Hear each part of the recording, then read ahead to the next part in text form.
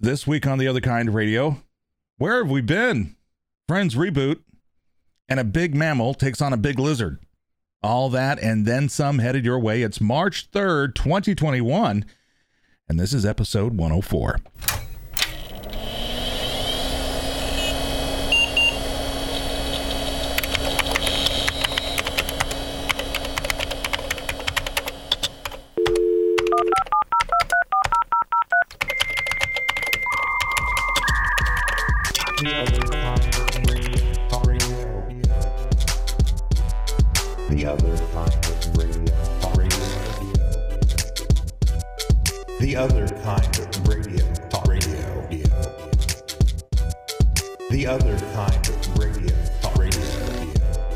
Recorded live from the studios here in Omaha, Nebraska. Welcome to the podcast known as The Other Kind Radio. The Other Kind Radio is a podcast in which Todd and Jeff ping pong around all things pop culture and deliver to you, the kind listener. My name is Jeff, and I'm one of your hosts. Before we get too far into this pop culture curry, we call. See, this is the problem with having time off, folks. Before we get too far into this pop culture curry, we encourage all of our listeners to like, subscribe to The Other Kind Radio. By doing so, you're keeping and helping feed the algorithm that keeps the podcast universe spinning and our show and its gravitational pull. You know, at least the kind listener will be the first to know if we're ever taken over by body snatchers. Because the day I get that out cleanly, I'm retiring. That's it. Do want to thank our sponsor. Been with us for quite a while now. Pub 134 is a cozy pub located at Maple Village, right here at 90th and Maple, right here in Omaha, Nebraska. They've got, spring is sprung, or is springing, and they've got bags, tournaments they're doing, a bazillion TVs in there, cold beer on tap. Some of the best bartenders in Omaha, Patrick, Nick himself there, Addie, Joyce, always there, always happy to see a friendly face. So make sure you take some time when you're out and about. Head out down to Pub 134, and tell them The Other Kind Radio sent you. They may do something for you. All right, now let's get on with the real part of the show. Let's welcome my podcast partner. He is a family generator, film school graduate, movie maker, guitar and drum player, book author, dive bar boombox founder, and all-around Renaissance man, live from his studio in the great state of Texas, and delivering the pop culture significance of the number 104. Please welcome Todd. Yeah, I feel like I haven't talked to you in 4 months, and so much so that I don't have the number pulled up yet. So there's my behind the scenes. Well, I'm not ready to go. Yeah, and we don't even have to do that. No, I want to. I'm just scrambling to get it done. How are you, my friend? I'm good. I'm so glad to have the show back on and have you on here. A real professional would have read through that a couple times. I didn't. I was running around this morning trying to get psyched up for being on air and what kind of stories to cover and everything. So it's but I'm glad you're here, and I'm glad I'm here too. I'm sure you have something pulled up at some point about 103. Basically, like anything else, if you take some time off, it's rusty. 103 or 101? Actually, it's 104. 104. Good Let's see if I can make this work. They're going to take our podcast license away. Man, I am pulling up some stuff that is. I am telling you, this is going to kill people. We've been away so long. Right. Thomas Sullivan. Have you ever heard the name Thomas Sullivan? Sullivan's Travels? No, Jeff. Thomas Sullivan invented tea bags by accident in 1903. He wanted small bags to be the samples of tea, and then people decided to dunk them into water instead. How about that? I thought you were talking about the other kind of tea bagging, but okay, that's good. Wow, we took 4 months off, but we went really blue on this show.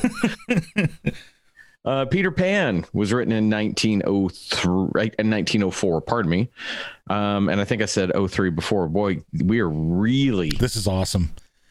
Well, I kind of like it. I like this train wreck episode. It's the wheels have fallen off the bus. Nobody's driving, and we just hit a pack of penguins. And when I say penguins, I don't mean nuns. Well,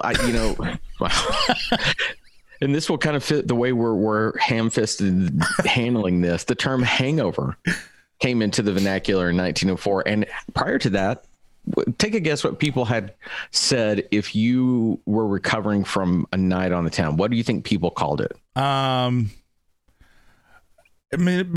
tummy's all wobbly. That's a good guess. Crapulous. Crapulous was the term. Crapulous. Yes. Yeah. I don't really understand that, but hangover comes into the vernacular in 1904. Also in 1904, the T-shirt was invented by the Cooper Underwear Company and marketed to bachelors who couldn't sew or replace buttons. Oh, nice. I things that you just did not know. Cooper T-shirts. Singers that were popular during that time. I'm not seeing a one of them that I know. Wow. Cher? The Hayden Quartet, yes, Cher. Cher is actually, she was really relevant back then. Wow. I don't think anybody. What? I don't think anybody in the audience knows singers from 1903, so I think you're okay. Or 1904. Good Lord. Man, did we go into the 04 thing? Wow, there's just not a lot. These people were really boring. The Boston Marathon winner was Michael Spring with a time of 2 hours, 38 minutes, and 4 seconds. That's back in 1904? 1904. That's before Gatorade and Ben Gay. Thank you, everyone. Thank you so much for joining us. This has been so much fun. Speaking of which, that'd be a good band name. Gatorade and Ben Gay. Stay hydrated and, work on your joints. Have you been saving up all this material during all this time? You're right. All this material, the teapot is empty. I don't share many points of this show with close loved ones, but I will let them know that in 1904 the tea bag was invented.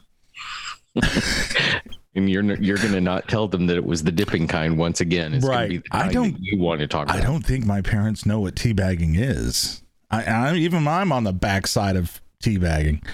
Wait. Are you on the backside? Okay. This might be the shortest episode we ever do. Yes. Once again, thank you for joining us. Yeah. So we were talking a little bit before the program began. Last time we did the show was on December 4th. Wow. And, as I alluded to, taking some time off and other things, the truth of the matter is, kind listener, we've actually had shows and we had some great guests. I just forgot to hit record on them and they never got posted. So who did we have on? We had Steven Spielberg.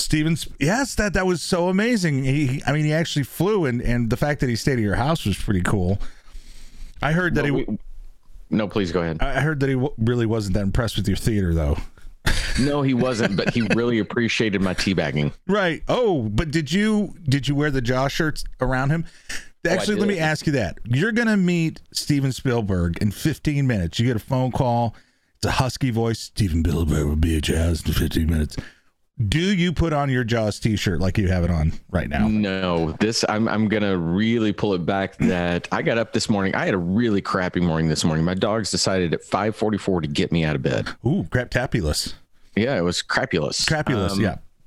And I never really went back to sleep. And so what you're seeing me in is actually a shirt that I slept in last night and I've not showered yet. And isn't that the worst? Podcasting. When you feel tired, but your body won't let you go to sleep. Like, okay, I got a couple hours, and then it's just like, nah, we're good. But you're gonna still feel like shit. Excuse my language. Well, I'm laying in bed, and my mind is just doing flip flops. Did I leave the lights on? Thinking of things that I'm like, okay, I don't want to think about this right now. And I kind of went back to sleep for about 15 minutes, and then I was like, okay, I'm done. Yeah. And then your body's like, what? Where are you going? It's 5:30. Well, then it really got pissed at me when I started pouring coffee into it. It's like, no. You know what? If Mr. Spielberg calls, I had this discussion with my other podcast the other day Yes. about with Men of the Apes. We're recording, and I tend not to wear geeky shirts in public, and it's not a conscious choice. My wife would actually say, yes, it is. She's like, you don't want to just be identified as a nerd. I just don't wear them. I don't like the way they look in public. I'll sleep in them. So if Mr. Spielberg called, I would take off my Jaws shirt and put on my Schindler's List shirt. That's so funny, because what I was going to say is I would wear a red jacket. Oh, yours is even better. And then of course, he would not even get the reference. It'd have to be a tiny red jacket, like too small for me to get actually make the point. Well, good, because it's always good to have a plan. It is. I wouldn't know what to say if he came over to my house. It would be. I would have to tell him that The Bicycle Thieves is a TV movie. I would have to get into that whole fight with him. One of his favorite films. I've only seen it on TV, so therefore it's a TV movie. I'm sorry. I'd do something stupid like ask him, have you seen the movie E.T.? But you know what? I would rather have Spielberg come over to the house versus Lucas. Lucas just strikes me as a grump. What do they call it? Grump on a log? Yeah. Yeah. Like, hey, would you like some cake? No. Okay, what kind do you have? Chocolate. I hate chocolate. Yeah, I can definitely see that. And all he'd want to talk about was FX091230 or whatever, the movie that he made after or right before Star Wars. Was that the prequel to THX 1138? Yeah. Okay. It was a working title. Oh, okay. All right, so it's been a long time since we talked. We obviously haven't had our podcast in a while because neither one of us can read and or speak clearly. So just real quick, I mean, a lot's happened. Holidays, New Year's, new president. We both have received the Steve Jobs tracking shot. Yes. And I'm trying to think, they were in like really big pop culture things that happened. I know that you haven't seen it yet. Billie Eilish's special on Apple TV I thought was really good. I can't wait for you to see that because I really want to talk to you about it. Probably one that we have seen and shared that I think was at the top of the list there would have been Justice League. And what's the guy's name? Richard Marx cut? Yes, the Richard Marx cut of Justice League has not hit HBO Max, but it is on some secondary streaming systems. Hold the Zack Snyder cut to the Flash. What was it? Zack Snyder? No, what's his name? Zack Snyder. Okay, so for those of you who don't know, maybe this is your first time to stumble upon this podcast. Right. What I'm going to ask you to do is go back a few episodes and listen to when we did this well. But one thing you also need to know about Jeff, actually, there are two things. He is minimalistic Jeff. If you are talking about something that is deep, he'll be like, is that a movie? Right. It'll just be something very base. He also forgets everybody's names. We worked on projects together where I constantly had to remind him that's the name. Yeah. That's this. And I never known if that's a bit with you or if that's really something you struggle with. I think I've created my own psychosis. I think it started as a bit, and then it just, neurons were built, and that's just the pathway my brain takes now. Instead of taking a ride and going through fact checking and and memory portions of my brain, it's a straight shot down 75 to make shit uptown. And so I saw Zack Snyder. Who's Zack Snyder? I don't even know who that is. Is that somebody? You don't know who Zack Snyder is? No. First off, he's the director of Justice League. He directed 300. He directed Batman versus Superman. So I did say his name right. I did say his name right. Yes. Oh, okay. Well, the first one, no, you said Richard Marx. Right. Now you've even forgotten what name you said. Oh man, that's funny because sometimes a little memory gets in there. So anyway, I know that you know the backstory a little bit better than I do, and rather than minimalist Jeff give the interpretation, so let's talk just real briefly about what happened with the original Justice League came out, and then why this guy decided like, hey, I want to make a 4-hour movie because Gandhi had the record, or can't remember what the record is for the longest movie, but he decides. Go ahead. No, he decides I'm going to redo it. So and to be fair, I don't really know this for sure anymore, but for the longest time, the longest film was an Andy Warhol film where it was a shot of the Empire State Building. And it was just one really long, like 24-hour film. Yeah. You sure it wasn't just a picture?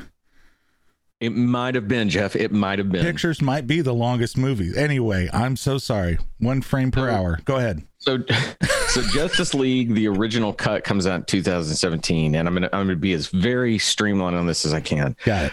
Warner Brothers steps in and interferes with it because previous Snyder films, including Man of Steel, Batman v Superman, had all taken a tone that was, rather serious and grim. And I think that Warner Brothers started thinking when they saw the returns on Batman v Superman, it was like, what have we done? Right. Well, first off, Warner Brothers, what you've done is you've hired a filmmaker who likes things that are rather grim.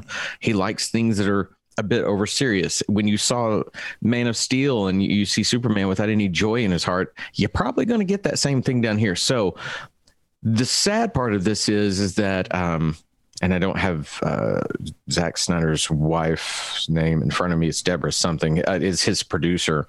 Their daughter, sadly committed suicide. During the making of Justice League.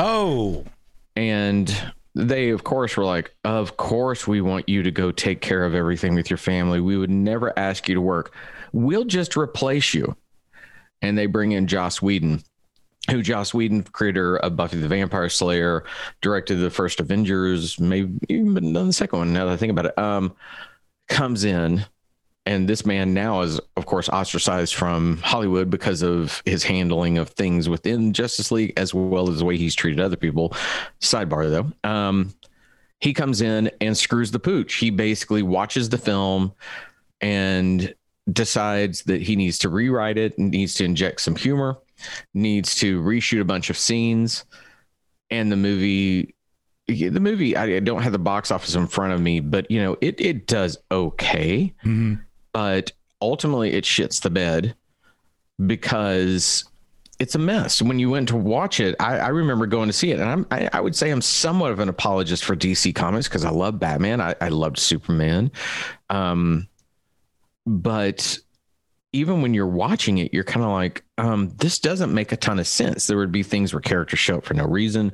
Famously, they need to reshoot some stuff with Superman, Henry Cavill was off making the latest Mission Impossible and had a mustache in it. He came in his Superman suit with a mustache because he contractually could not shave it. They had to use computers to remove it. It's just a colossal mess. So over the time, the fans basically started clamoring for, we want to see Zack Snyder's version of this film. So it grossed $229 million in the United States and Canada, 428 million in other territories. So a worldwide total of right around 657 million. Budget was 300 million. So when you look at a movie, that the easy thing to say is, wow, that looks like they did a 2-to-1 return on investment. Right. The problem with that is that's probably not factoring in a lot of advertising budgets. Oh, sure. You're also looking at a $300 million investment. You're wanting it to be more like $1 billion back on that instead of 600 million. Right. So that's a flop. That is colossally a flop. So the fans start clamoring for, we know that there's a Zack Snyder version, and Zack Snyder on Twitter, who he's pretty engaged with the fans, comes out and says, yeah, I have a version of it. And they start clamoring. Well, HBO is looking for some kind of home run to put on HBO Max. And they finally tell Zack Snyder, go make your movie. And Zack Snyder delivers a 4-hour version of that movie, which I think I said to Jeff when we were talking about it, it is bloated. It is exactly what a Zack Snyder film is going to be, which is a little overly serious, but it is infinitely better than the Joss Whedon smash and crash version of it. It at least plays okay to the point where you're like, okay, I kind of get what they're doing. I kind of like some of these things. And I just, the nice thing he did was he broke it into different parts. And so you had the black screen with, part 1, part 2. So chapters. So I would just watch a chapter and, go to, so it was easier to digest that way. I'm not a super fan of hero movies or television shows or anything. And I think what was done with the original Batman, directed by Chris Nolan, Tim Burton. Tim Burton was good too, but Chris Nolan did a great thing with Batman. I just look at him more as a film and go from there. But again, I was just like, oh, now I did go scrub through the original version, and you're right, there's a lot of really bad jokes. Folks, you think the jokes here are bad, go watch the original Justice League. There's some horrible ones within it. So that came out and had a pretty big splash. For All Mankind is also something else I checked out, which is on Apple TV Plus, which talks about the space race and everything, but it takes place in an alternate universe where the Russians are the first people to land on the moon, and how that changes American politics, and then ends up resulting in a much more faster acceptance of trying to get a base on the moon and everything. First season, top notch. Second season, I'm having some difficulty, and my interest has waned a bit. Have you watched any of For All Mankind? No, but it hit my radar again. You would tell me to watch it, and then I saw something the other day about either that they're in production on season 2 or they had greenlit season 2. I need to. It's definitely on that. You're probably gonna play my hoity-toity music. So nope, if you'd like, don't even have it queued up. If I push any buttons, I'll mess the show up anyway. So, so what I've been trying to do is with Criterion Channel is trying to watch a lot of those films that I feel like I should have seen all those years ago, and I end up doing a bit more of that than TV these days. And that's good. I should be doing that too. Yes, you should. It's better for your brain, I think. It is. Of course, I'd never remember who was in them or what movie I saw.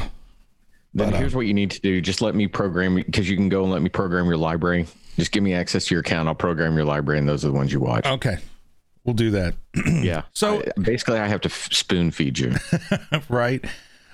So that's kind of some of the music, and I know we have kind listeners out there who are like, what about this show or what about that? But again, we can't hit on everything, and I'm trying to think things that kind of stuck out. The other area, and you're the person to ask about this, is like, has there been any major happenings when it comes to music? Has there been anything did Bruce put out a new album?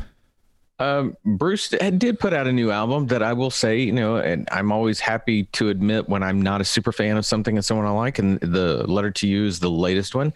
It hadn't hit me like a ton of bricks. I've been like, it's okay. I don't find myself listening to it. I will tell you that one of the things that probably for me has hit the radar more than I expected it to is my child has fallen back in love with Taylor Swift, and she had Folklore, her new album, which won Album of the Year. Every time I turned around, the critic was raving over it, and I have to admit, it's pretty damn good. Yeah. And what I'd even said to Abby is, I think what that young lady did was that she's a good songwriter. She's a really good lyricist, and the fact that she's able to tap into what it feels like to be a teenager. And there will be people that may want to punch me over this, but I think there's truth to it. I think that what Taylor Swift is doing is not that far away from what somebody like Kurt Cobain did for a generation at one point, wow. Which is, I understand what it's like to be you. And I think that's why her fans, obviously a very different genre, a very different type of a performance, etc., but still they feel that there's a voice. Wow. And when I listened to this latest one, she's rather grown up in it. She's always been one of those that writes music about kind of dissing old boyfriends, but she has one song that, and I don't remember the name of it. I'm going to butcher the line, but she's talking about her old boyfriends, and the line is literally almost something like, "I used to write a song to hurt them, and now I'm buying presents for their babies." And I thought, wow, that shows a level of maturity, yeah. and I like hearing songwriters evolve. So there's interesting stuff out there. We just aren't seeing any real live performances right now. That's great, and I'll take a swing at it and take a listen. Folklore is the name of the album. Thank you. One of the things I did see that I was surprised over the break, we'll call it, was I watched the Garth Brooks Christmas special that was on television. Now, those words put together to me might as well be, let's watch The Longest Movie Hour, which is a still shot of the Empire State Building. But I have to say, it was really good. Really? And what made it good, and this is going to have a little bit in reference to the Golden Globes or award shows during this pandemic, they didn't try and make it a television broadcast. They did move to different locations within his house, but most of it was just, him standing there with his guitar, his wife. I want to say that's Trisha Yearwood. I don't know. Just sitting there and then singing songs like, hey, I've got a song I'd like to sing. And then he'd sing. And then, she sang a couple songs and they moved into the kitchen and she's baking cookies. And it literally was like FaceTiming with a relative. And kudos to the producers and Garth Brooks and his wife for agreeing and doing it that way, because it's the polar opposite of these people in suits that just refuse to get some creativity and some problem solving and do something different. You can't do the Golden Globes like a television broadcast. It doesn't work. You got Zoom, you got bandwidth issues, things are going to go wrong. It's just disappointing.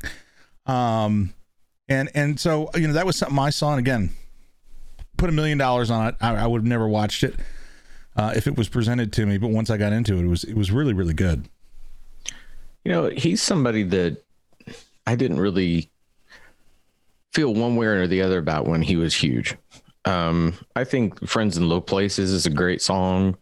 He's got a lot of good stuff, but you're probably the second or third person I heard mention that they watched it and they thought it was very well done, an interesting approach to it. So kind of sad that I didn't see it. It's, there's nothing wrong with admitting that it's not shot in a studio. It's not on a stage. They just took it for what it was. And everyone else should take a note, because it's enough of a facade already when you watch a program.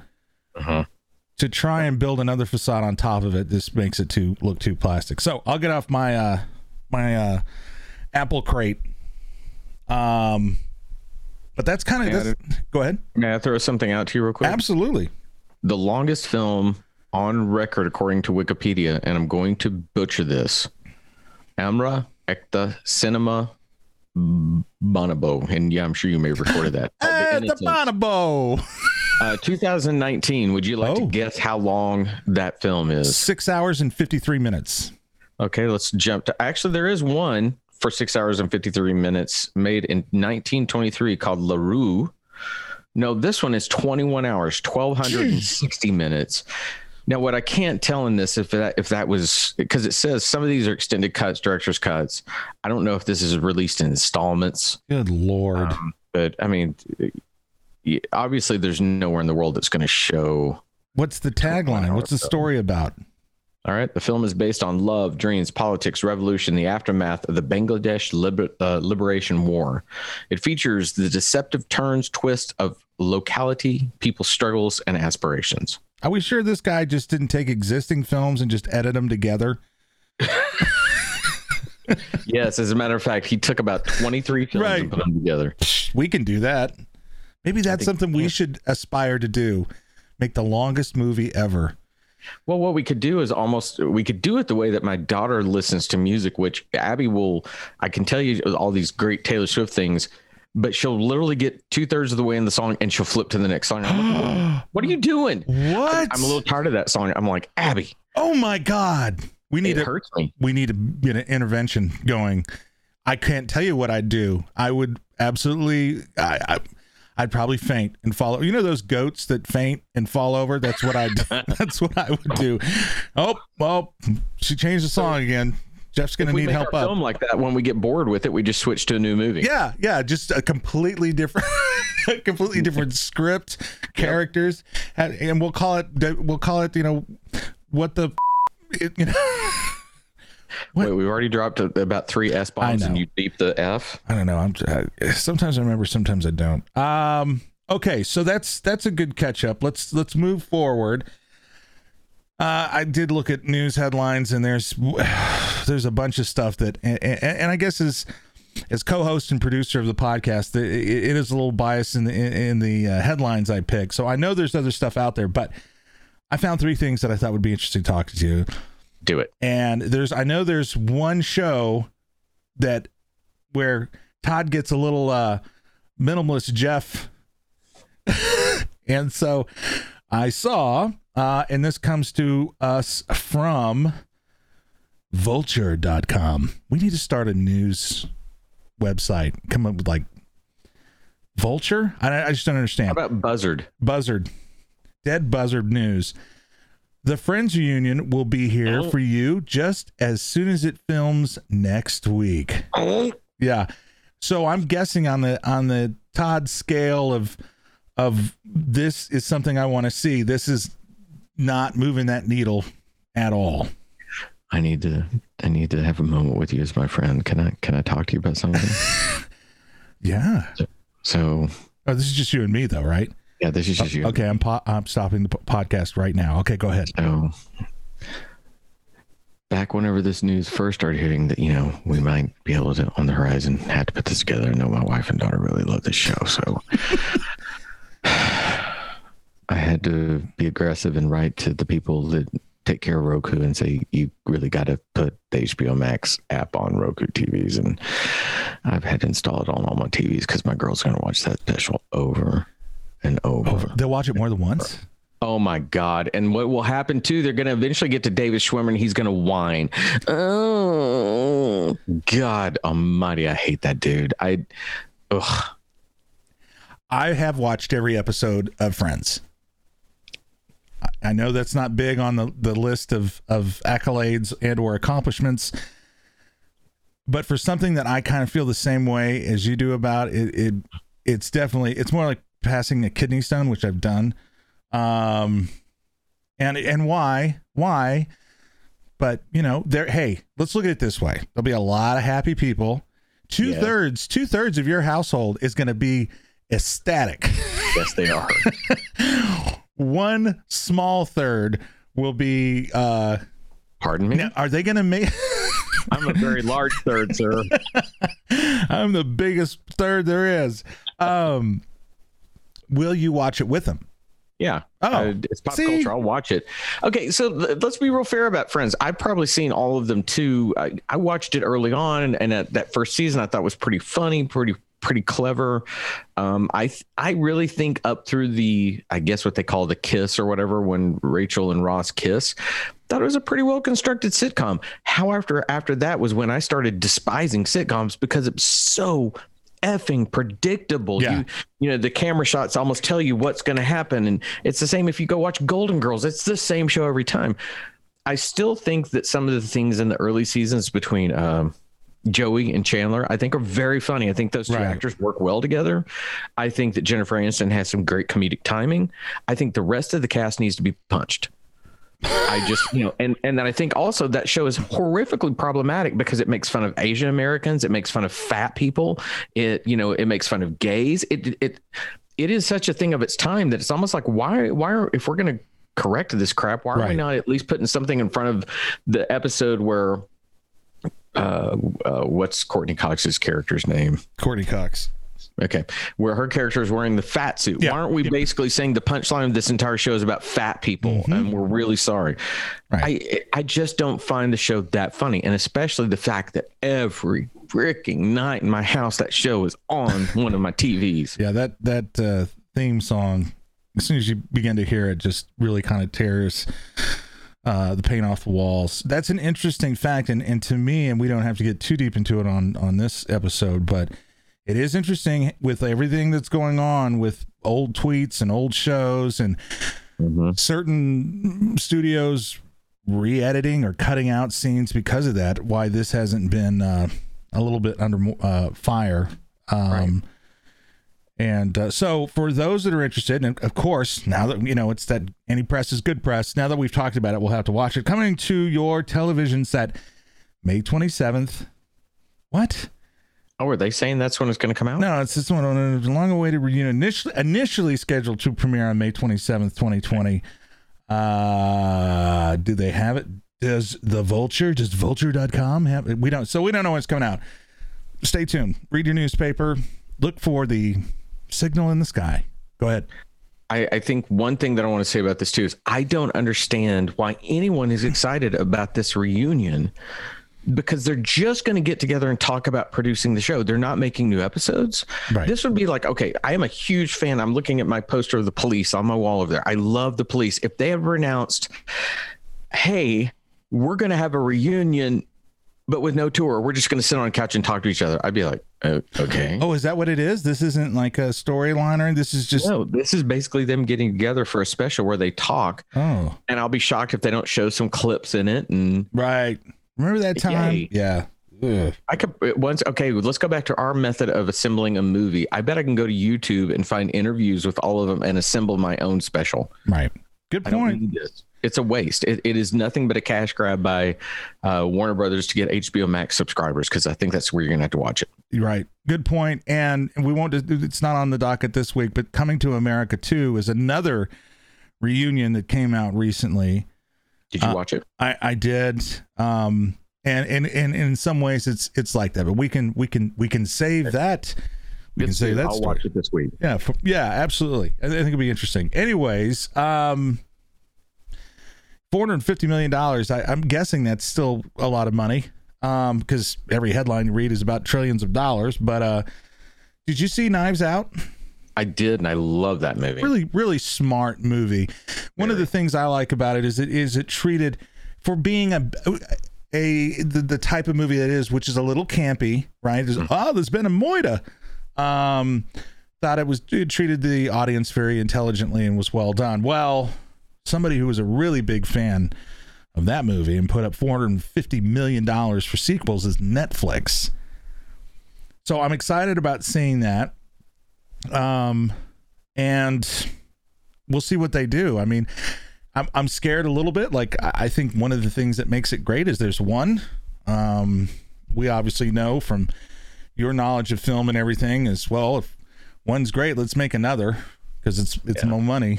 And it is going to feature Daniel Craig, which is good, because he's no longer going to be James Bond. So in that release, is Rian Johnson going to write and direct all of these, or is he just producing? Does it say? They say that Rian Johnson, being the director who's done great work outside of The Last Jedi. Right. You know, I'll battle anybody that's a piece of crap, but Knives Out, and let's talk budget again. It was a $40 million budget, comes back worldwide making $311 million. So 7 times written investment return. That's humongous. It says here that they are tapping the film stylings of Richard Marx, who will write and direct it. I basically, that was just version of teabagging me right there. I will feel so bad if, like, in his older years, Richard Marx is actually like doing documentaries about dead puppies or something, or how to save elephants. I'll feel bad. I hope he does. Just to shut you up, by the way, Knives Out 2 is officially listed as his currently. Good. What I'm surprised by, though, a $40 million budget, why do they need $450 million to purchase this property? Now, I realize that's probably production budgets, etc., but it's 2 films. Okay, so 2 films for $200 million each. I don't get the money. We need to make note of that. Yeah. We need to make note of that. So if we're ever in the position of writing a sequel, boom, we'll be good. Hey, I'm sorry, Rian Johnson took it from 40 and got 450 million, bitches. One of the and you know, he was smart about it. It all takes place in a house. Yeah. You know. So there you go. So I'll be interested in seeing that, and then of course seeing, you know, what they do with it. I love a good story, and I feel if they keep a lot of the same core group on there and don't try to get too, you know, like, I'd be really sad if the first sequel is Knives Out / Friends reunion, you know, during the Friends reunion, and they're talking about old stories. There's a murder. Who killed Chandler? I cannot watch Knives Out 2 now because I'm going to keep expecting David Schwimmer to pop out, and I hate you for that. So now you and I have been around for many, many years. I think if you combine our ages, it comes out to like 37 or something. And And we've seen some crazy stuff. And I'm just saying, you and I will be able to officially be part of the people that were on this round ball when somebody with the name, I'm trying to look up his Lil Nas X. Nas X. Sure. Said, hey, I want to make shoes. Everybody's making shoes. I want to make a shoe for me sometime. Calls it the Satan shoe, which I think's, I mean, you could start a little earlier in the alphabet. And they do contain human blood. I'm looking at a picture, this off of, oh gosh, is it Al Jazeera? Oh, wow. Well, you're reaching for the that influence there. Is that bad? Is that a bad website? Hi, all the terrorists in the world that get their news. I'm kidding. Al Jazeera is not just terrorism. Oh, okay. Well, now I feel like an idiot. But anyway, the story is he invented some shoes, put a drop of human blood. Speaking of inflation, they only made 666 pairs. See what he did there? And they sell for $1,018 each. Which I don't know if the 1018 is a reference to a Bible verse or whatever. However, they have since asked them to stop production as they put the Nike swoosh on it. And go figure, these shoes come out with all of that uplifting marketing material, and Nike's getting a little bit of cold feet. And so they have since got a judge to do a cease and discontinue, desist the Satan shoe. 2 questions for Todd. 1, go. How many pairs did you buy? And 2, 3. Are they comfortable? You only bought 3 shoes? Yeah, because the first 2 were uncomfortable. The blood didn't really soothe my soul. So I got a question for you, Jeff. Yeah, okay. Everybody's up in an uproar about this, and I'm going to take us back to when we were young. And there was this guy named Ozzy Osbourne who bit the head off a bat. And everybody was like, oh my God, this is Satan worship. This is awful. Can I ask you a question? Did you do anything to harm people? You knew about that. Did it really affect you at all? Me, not so much. The neighborhood pigeons, a wee bit more. It's one of these where it's like this uproar that's going on. I'm like, if all of you would just shut up, this would go away in 5 minutes. But it's like we have to latch on to something and go, oh my God, right? Whatever. And this is so stupid. We're helping propagate that because we're talking about it right now. It was just something that caught my eye. But you're right. I mean, it caught my eye for those reasons. But I think as, we get older, I think it caught it for the reason, like I just wanted, whose blood? Do they take your blood and put it in the shoe? Or could I get blood from you and put it, you on the left and then a little bit of me on the right? No, let's not go there. Could it be David Schwimmer's blood? If it's David Schwimmer's blood, if we've got him on a bed and we're draining him of his life blood to put him in shoes, I might be okay with that. So, just a quick note, David Schwimmer will never agree to be on this podcast, which I know. Thank God. We just lost half of the Friends audience. It's all right. Okay, so that's bye. So that does it for some headlines. And I just turned scroll lock on, and I don't know what that means. Okay, turn it off. So let's get into our main topic, center stage. A rather big movie that came out, and I'm hoping you have the tail of the tape in front of you. Of course I do. This is a movie that both has been released in theaters, limited, and on HBO Max. So a little bit of both worlds. And of course, we're talking about Godzilla versus Kong. Here's Todd with the tail of the tape. The epic next chapter in the cinematic monsterverse pits 2 of the greatest icons of motion picture history against one another, the fearsome Godzilla and the mighty Kong, with humanity caught in the balance. This film hits HBO Max, as they've decided they would do through the Warner Brothers catalog, they're going to release films to HBO Max that they would have put in the theaters without the pandemic in place. And it is their current release. It is directed by Adam Wingard, which I'll just say right away, I just found out he is a fellow alum of Full Sail University. So he and I went to the same film school. Right. King Kong, the original King Kong, comes out in 1933.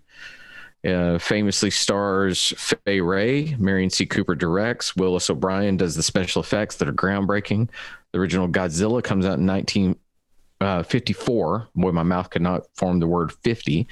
Ishiro Honda directs it. This film goes on to spawn countless sequels and whatnot that as a child, I loved both of these films. 1933's King Kong. In fact, if you go into my theater, we talk about the first film poster you see on the wall is the 33 King Kong. It was one of those films that a young film geek Todd just could not get enough of. And still to this day, I will watch it and I'll watch the making of it. Love it. Godzilla was one of those that I don't know. I really don't know if I've ever seen the 54 version, but I know I've seen countless Godzilla films. I bet you the 54 version is on the Criterion Channel. I may add that as a note. But these films, these titans of the MonsterVerse, these were never meant to be together. But Warner basically looked and said, hey, we have both of these properties. What if we created something? Right. They launched Godzilla, then relaunched it. They then made Kong Skull Island, which is one of those films that even though it is not a great film, I will watch it anytime it's on HBO. They set up this world and here we go. They throw them together in one mishmash of a monster movie. Starring Millie Bobby Brown and a few other... I'm trying to think of anybody else. Not anybody like other than Millie Bobby Brown. I mean, she's pretty hot right now. Coming off of Stranger Things. Brothers. Yeah, I mean the Skarsgård brothers, they're all over the place. So you have Alexander here. You have Kyle Chandler has a little bit of a role. Yeah. But the most of what else you see are, I don't want to say smaller actors. Brian Tyree Henry. He's been in a few things you would know. But it's not star casting. Yeah. That's not what they're looking at. And, you know, one of the things right away is you can even tell what they want is to get these two monsters to fight each other. That is what the crux of this film is. The human element is secondary to it. And you know, they don't waste a lot of time getting us there, but let's do this. Let's talk about the human element, because I think that you and I would agree that story is not that interesting. There are times where you're watching and it's kind of like, I don't really understand the need for this. There is one thing though, that I think you and I agree. And let's talk about the little girl and the handling of her. Oh, yes. Yep. There's one nice touch, and this comes early in the film when we see Kong for the first time, and a little girl is out holding a handmade doll of Kong, and she's handing it up to him. Yeah. Now I want you to say, because you're the one that brought it to me, how nicely you thought this element was handled. Right. Go ahead and tell everybody what you see right in this moment. So at this moment, you know, like Todd said, Kong's running around his island and this little girl's there. And one of the things I liked that they did, which I thought was done very intelligently, was the way that they reveal that the young girl is deaf. And the way that they do that is you go from Kong's perspective of looking at the girl and he's walking around and to change perspective to her perspective. And when they make that change, the audio isn't 100% knocked out, but it's definitely reduced. So you're just hearing the slight thud of Kong walking around. And I thought that was a really nice touch and really creative in doing that, because there's a number of ways they could have done that. Signing or anything else could have also done that. But to me, it was so gentle. I mean, they already had this touching moment between Kong and the little girl. And I thought it was a really nice, gentle way of just introducing that character element into the film. And it made me go, oh, that was cool. And you know, and I won't lie that the monster film lover of inside of me was like, eat the girl, Kong, put her in your mouth and cheer up. I really did think it for about 2 seconds. But I think you're right. I think that's this filmmaker, Adam Weingart, I assume is how you say that. No, Wingard or Weingart, I'm not sure. Uses enough skill that you're like, okay, this is somebody that knows what they're doing. Even in the presentation, when we finally see this young lady sign, there's never a moment of someone saying, oh, she's deaf. Right. It's just an accepted fact within the story that this person knows, and they begin signing. And it's the stack of the audio mix to the just acceptance of the person that sees her signs to her. And you're like, oh, they just visually told me a story. Right. And it's really handled nicely. So the reason I wanted to bring that up first is that I don't know that you get much character evolution throughout the rest of the film of anybody. No. But there's at least that. You at least have that. We then have things like Millie Bobby Brown running around. She's in the previous Godzilla film. Her mother, Vera Farmiga, in it had perished, I believe, if I remember that correctly. And she's trying to get Daddy Kyle Chandler to pay attention to her. She hooks up with some people that are doing a podcast, which is about the stupidest thing in the world, that he doing this podcast and nobody can figure out who he is. And I'm like, really? Nobody can figure out who he is. We do a podcast and nobody knows who we are. Okay, that's a sidebar, Jeff. When we have our reunion series in 20 years, we'll talk about that. We'll get Chandler to host it. Okay, anyway, go ahead. So we've got those elements. We've got a billionaire who we don't really understand his motivations for doing what he does. That just constantly bothered me. I was like, why?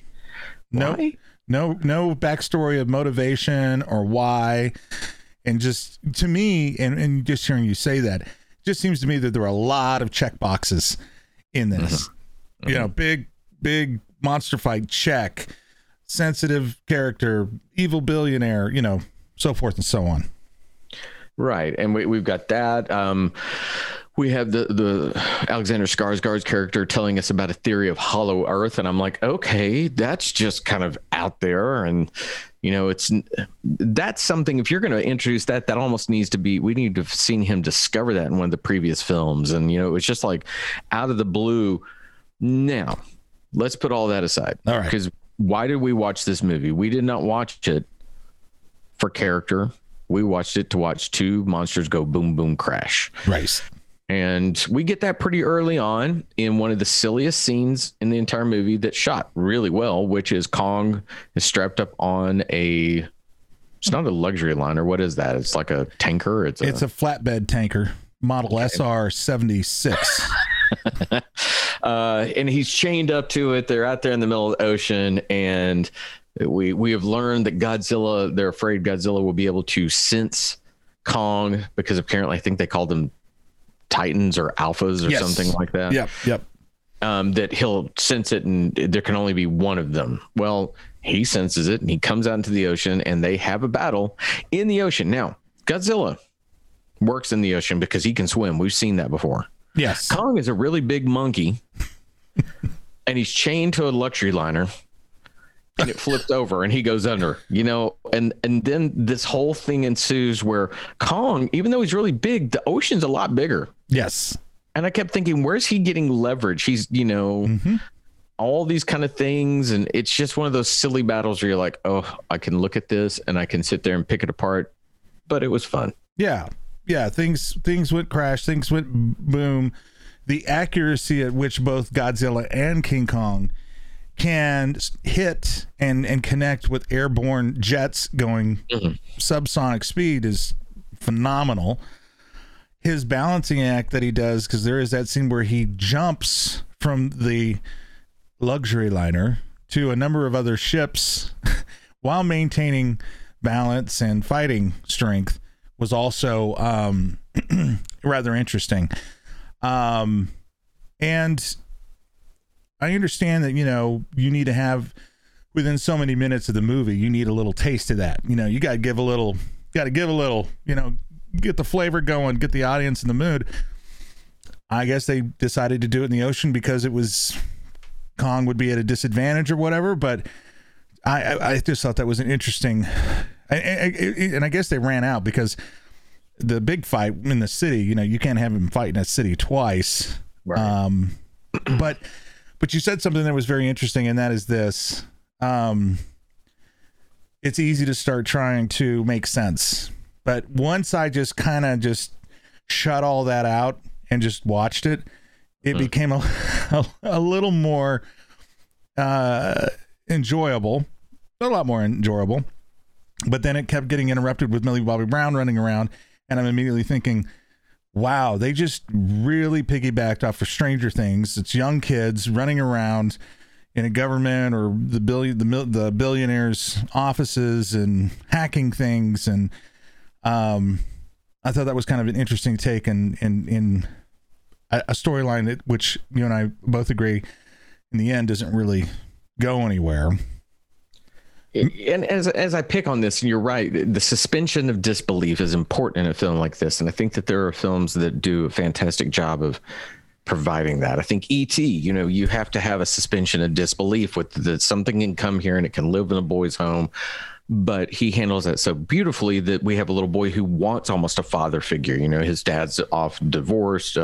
He needs something. Right. So we have a reason to latch onto it. We have no reasons given to us here. So my suspension of disbelief did not begin probably until they went into the whole Hollow Earth thing. I was like, okay, I'm following this.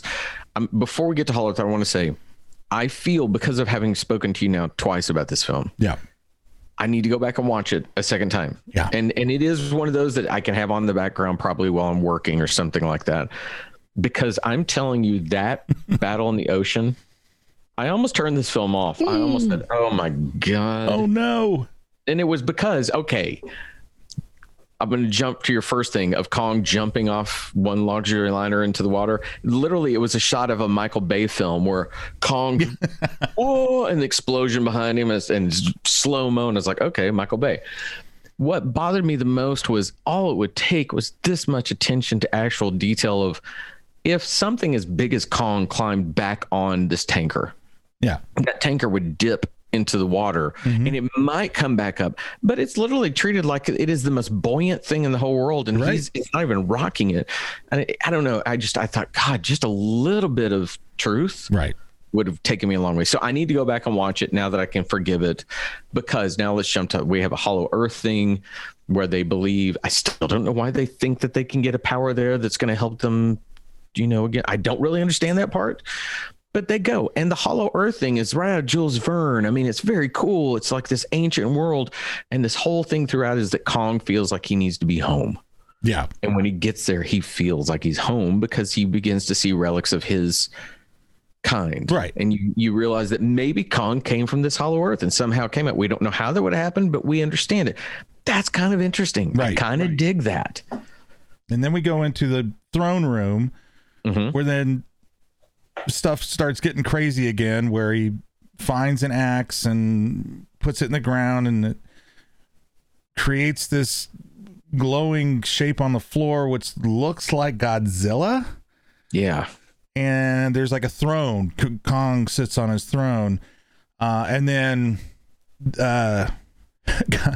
Godzilla, sensing something's happening in the Hollow Earth, uses his beam of energy that emits from his mouth to drill a new hole to Hollow Earth.